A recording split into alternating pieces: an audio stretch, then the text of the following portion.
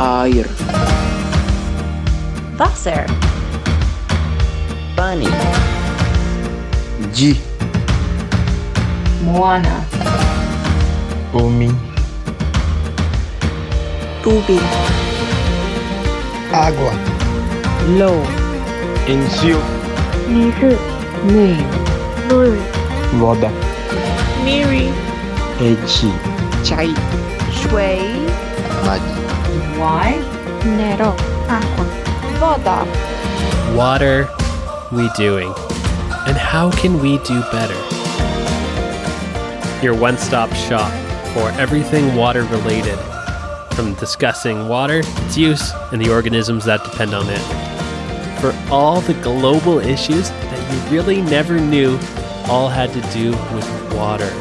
I'm your host, David Evans from the Aquatic Biosphere Project, and I just want to ask you something.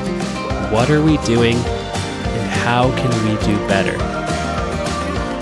I'm so excited to go on this journey with you as we learn all about how locust plagues in Africa and Asia are linked to ghost fishing in our oceans, with desalination and how we can get fresh water from seawater, how fish fraud is happening right here in Canada underneath our noses, and how we can look at sewage to understand where COVID-19 has gotten to. There's so many interesting questions that all have to do with this one topic, and I'm so excited to talk to experts and share what we learn with all of you listening.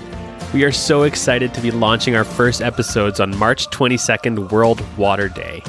Our first season will be 10 episodes long. Every Monday we will have a storytelling episode about a new complex water issue. And then throughout the week, to tide you over till our next episode, we will be releasing our special deep dive episode, which are our full-length interviews with the experts. What's that? You can't wait? Here's a quick sneak peek. It was demonstrated early on in the case of COVID that we could detect the virus that causes COVID-19 in feces, and therefore we would expect to find it in sewage. The idea of being able to collect a single sample for an entire community that might tell you something useful, compared with having to try and sample everybody clinically in that community, you don't need to be a mathematician to figure out that, that there's a lot fewer analyses involved. In 2017, 7% was mislabeled. The species that are mislabeled are sold in such big quantities. So if you think about 7% of what's sold in Canada is actually a lot of seafood. Some species have been found to be mislabeled 100% of the time, or over 50%. So it Stop. That's crazy. Yeah, it is. It's pretty shocking.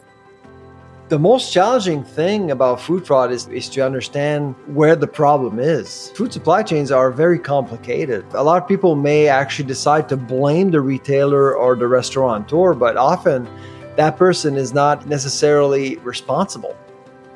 There was a swarm that was about 35 miles long by about 15 miles wide. So, I mean, that's the size of the country of Luxembourg. And that was one single swarm. So that was covered. The whole area was covered with locusts. If you just imagine a swarm the size of Manhattan, right? New York City. In one day, that swarm will eat the same amount of food as everybody in California and New York.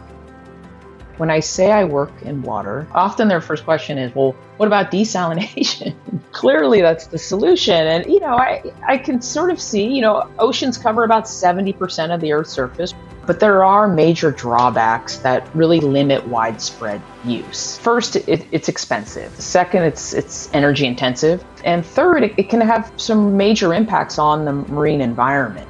Recent studies, one on the Great Pacific Garbage Patch, showed that 46% of what was there by weight was lost fishing gear. It's pretty significant. Another study found that 70% by weight of the floating macroplastics, so the pieces that are bigger than a couple of millimeters, in various spot checks from around the world was found to be lost fishing gear. The number that most people will point to when talking about this is 640,000 tons of gear lost every year. Now, that number it's a big number. It's approximately the equivalent of the mass of twice the Empire State Building. There are some really amazing businesses that are creating, skateboards, sunglasses, bathing suits, you name it, out of lost fishing gear. When I first became aware of Asian carp, there were an awful lot of news stories. The focus of it often just seemed to be comical videos of fish jumping out of the water, which makes them unique, but it also makes them this really visceral, indicator that something is wrong. When a boat traveling down a river all of a sudden just results in thousands of pounds of fish flying through the air at 30, 40 kilometers an hour. And these are big fish. Most of them are usually between 20 and 30 pounds. It sounds like a high school math equation problem. If you have a 30-pound fish flying at you at 40 miles per hour, it's just like how badly will your nose be broken?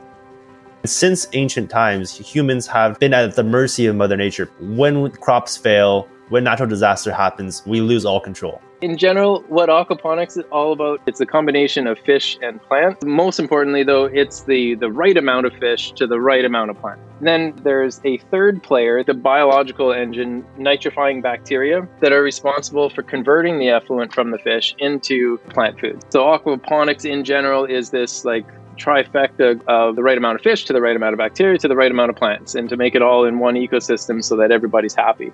Our technology revolutionizes agriculture on so many levels because we have food security, we have biosecurity, it's sustainable. We think that we can change how everyone thinks how food is produced on a natural scale. The threats to our little blue penguins, with the warming waters, even just a couple of degrees difference can actually shift food sources further out to sea. Even just a kilometre can have a huge impact on fledgling little blues, so having to travel further out and burning more energy to try and find their food than they are actually catching it. That's another thing that climate change is affecting. If my fridge kept moving a kilometer away every year, that would be brutal.